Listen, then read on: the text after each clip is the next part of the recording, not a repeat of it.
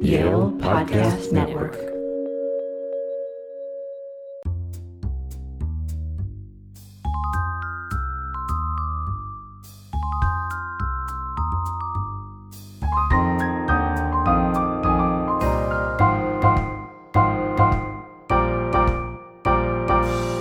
Hi everyone, this is the Yale University Press Podcast. I'm Michael Hoke.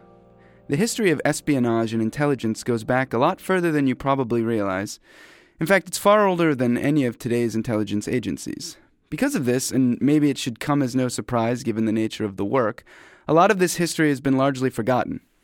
Here with me today to talk about this forgotten history is Christopher Andrew, Emeritus Professor of Modern and Contemporary History at the University of Cambridge and expert on intelligence, having written a definitive account of its history, The Secret World, A History of Intelligence.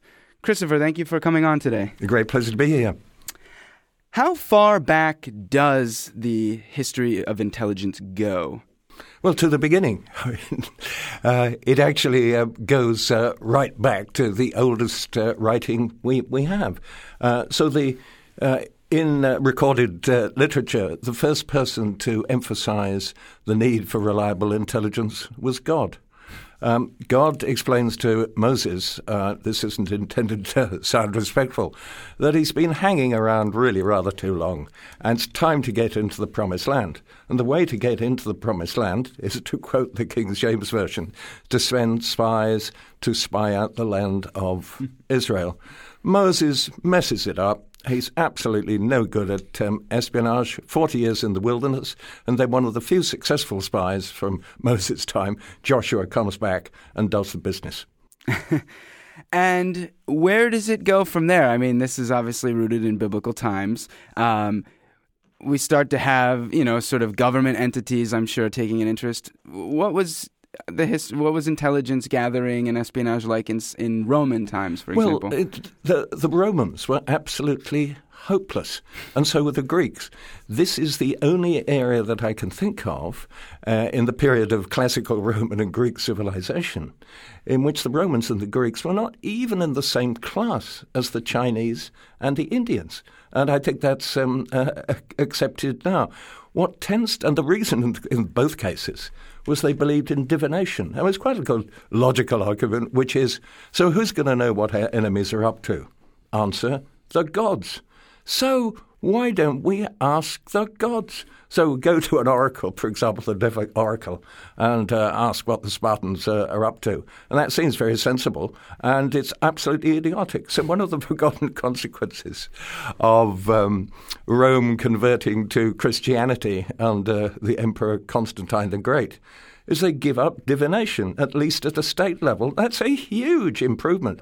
It sounds an exaggeration, but it's not.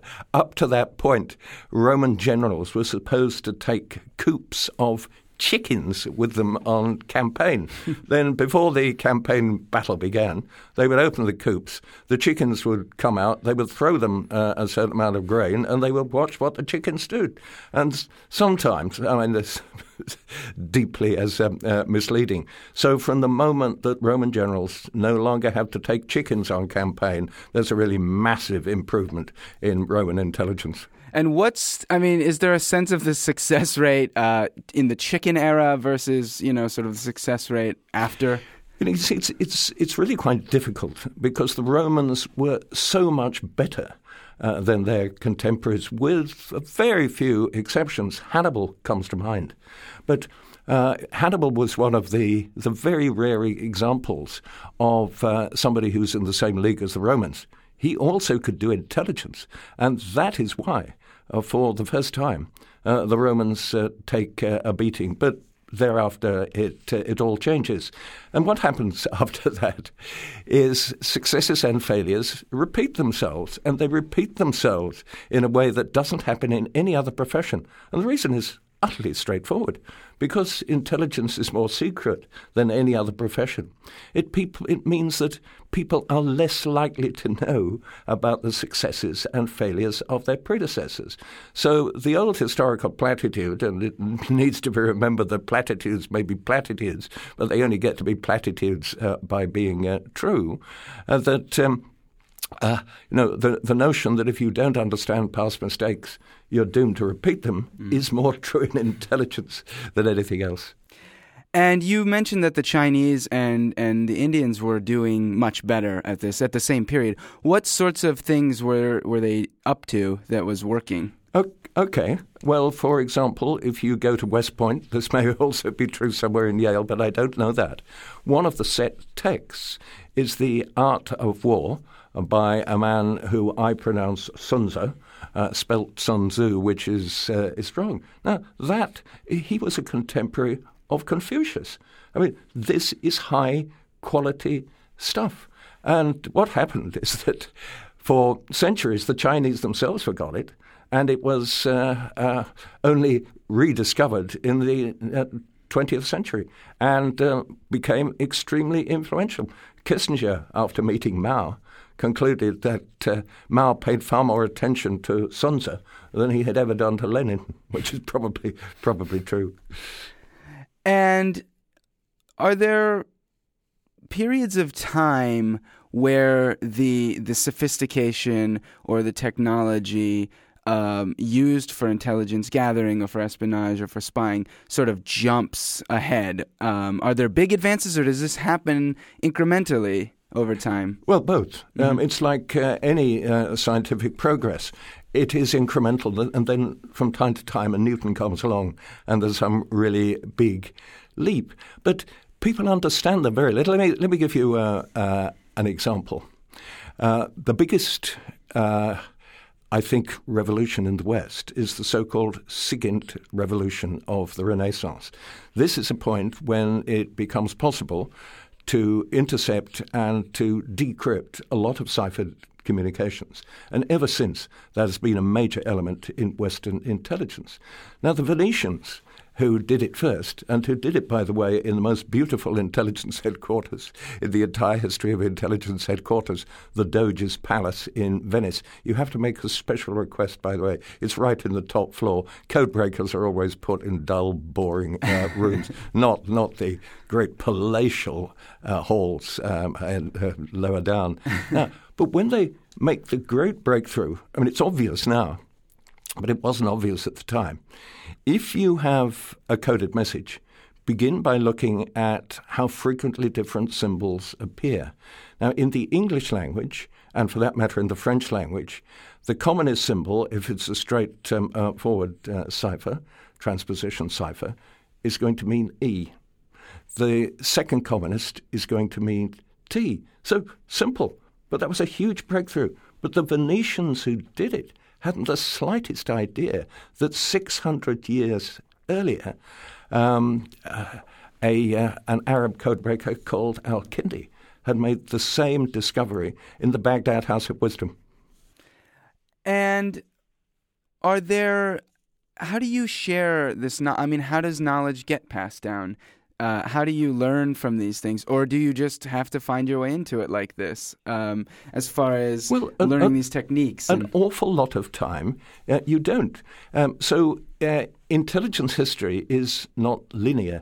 In a more straightforward way than it's true of any other profession, it sometimes goes backward. So let me give you an example. Without any doubt, the ablest user of intelligence in the second half of the 18th century was George Washington. And he got a bit confused about spies, particularly the first spy that he had from Yale University, Nathan Hale, a hero, and who only lasted about 10 minutes, but at any rate has his statue up in just outside Connecticut Hall, an exact copy of that statue outside the CIA and various other ones around the place. But he also realized the importance of code breaking.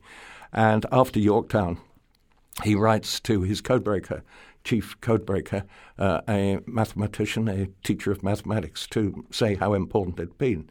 Now, fast forward to the First World War, the next most important external war, leaving aside the Civil War, obviously, that the United States was engaged in. Woodrow Wilson was the best educated president the United States ever had, and perhaps is ever likely to have.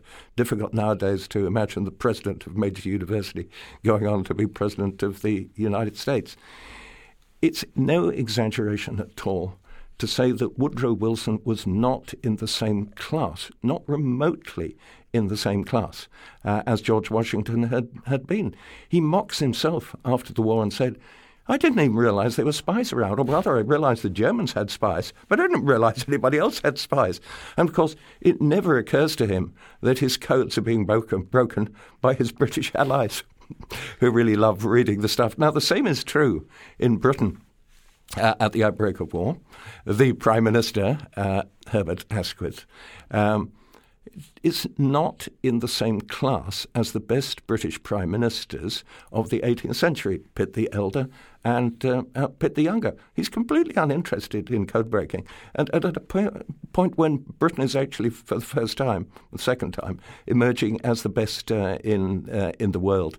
So it's only in the very recent past, and it's still very imperfect, that intelligence agencies have much of a sense of their own past experience. Putin does. And, yeah, we can get to Putin later when we start talking about the modern era. But is part of the reason that, say, a Woodrow Wilson, who is highly educated, is less interested in code breaking, as you said, is part of this because of public sentiment in that this happens behind the scenes? The public doesn't necessarily know what some of this is, or is there something else? Is this a willful? No, it's just that the history that he was taught left it out. Uh-huh. And it may well have been the case with you, for example, and other people who may be listening, that when they think back to what they were taught at school about, for example, George Washington, how many people mentioned or learnt about George Washington and code breaking when they were at school? It was just the kind of subject that seemed really remote from the rest of politics and international relations. And why do you think this is? I mean, obviously in fiction and pop culture, spies are very prevalent. People love but espionage. That's part of tales. the reason. Uh-huh. The impression that is given of spies in popular culture is so remote from what goes on that it encourages people to believe, oh, that's just for spy novelists. It's nothing to do with serious history. And Bond is the perfect example. So again, intelligence is the only profession in which a fictional character is 100 times, and maybe more than 100 times, better known than anyone who is in it, and anyone who was at some point of the past in it. Let me just give you just one example. The opening of the British Olympics, the London Olympics in 2012. Well, Her Majesty Queen Elizabeth II, who is a pretty extraordinary individual, more extraordinary in her 90s than she was in her 80s, and she was in her 80s than in the 70s, and so it goes back. She opens the Olympics with James Bond, right. Not Daniel with Craig, a real intelligence chief. And so film is shown of Her Majesty walking down the corridors of Buckingham Palace with James Bond by her side.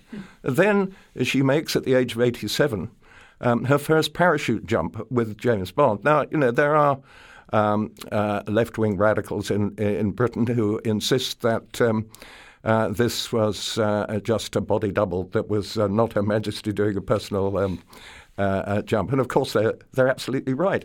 But just the fact that was how we and how she chose to open the Olympics. And oh, by the way, when she got into the royal box, nobody, not even Prince Philip, her husband, knew that's how she was going to. Couldn't have happened in any other profession. And how far would a spy like James Bond make it in the real world? Everybody knows his name. Everybody knows what he looks like. You know, it seems he's always meeting the bad guy, and they know him already. Well, that's one of the points why it's so ridiculous. I mean, the first thing, if you're a spy, is that people shouldn't realize you're a spy. So if you walk into the room and ask the way for the latest for a gambling table, you draw attention to yourself in a way that no other profession does. So it's done the image of British intelligence an awful lot of good. Nobody knows an exact statistic, but a majority of the world's population have seen and mainly enjoyed James Bond films. So when, from time to time, foreigners are asked if they would like to be a British agent, at least some of them are going to think, oh, that's rather fun, isn't it? I don't know, CIA sounds a bit dodgy to me, and KGB, I wouldn't think about it. But yes, if I get to meet Bond, that will be wonderful. And what is a real spy actually doing? Like, if you're out there as a spy, what are you actually doing? Well, what you're actually doing, as in all other forms of intelligence collection, is collecting material which is not available in open sources. And that varies from generation to generation, because the kind of material that is out there on the web never used to be, a lot of it never used to be publicly available. During the Soviet era, for example, even accurate maps of most parts of Russia were secret. So there are certain kinds of things which, over the generations, are always going to be secret. No power, for example, when it goes to war with another power, said, look, we think the best way to attack it would be the following. So that is obviously something which has to be discovered by intelligence, sometimes technical means, sometimes human beings. But there are things that the human beings can do which artificial intelligence can't yet, although it may at one point, which is to get into the mindset. For example, so far as the Russians are concerned, they've always been driven by conspiracy theories of one kind or another. So having somebody working for you, as the British did at the end of the Cold War, who is high up in Russian intelligence, gives you an insight into the mindset. So just one example, somebody I knew and know well.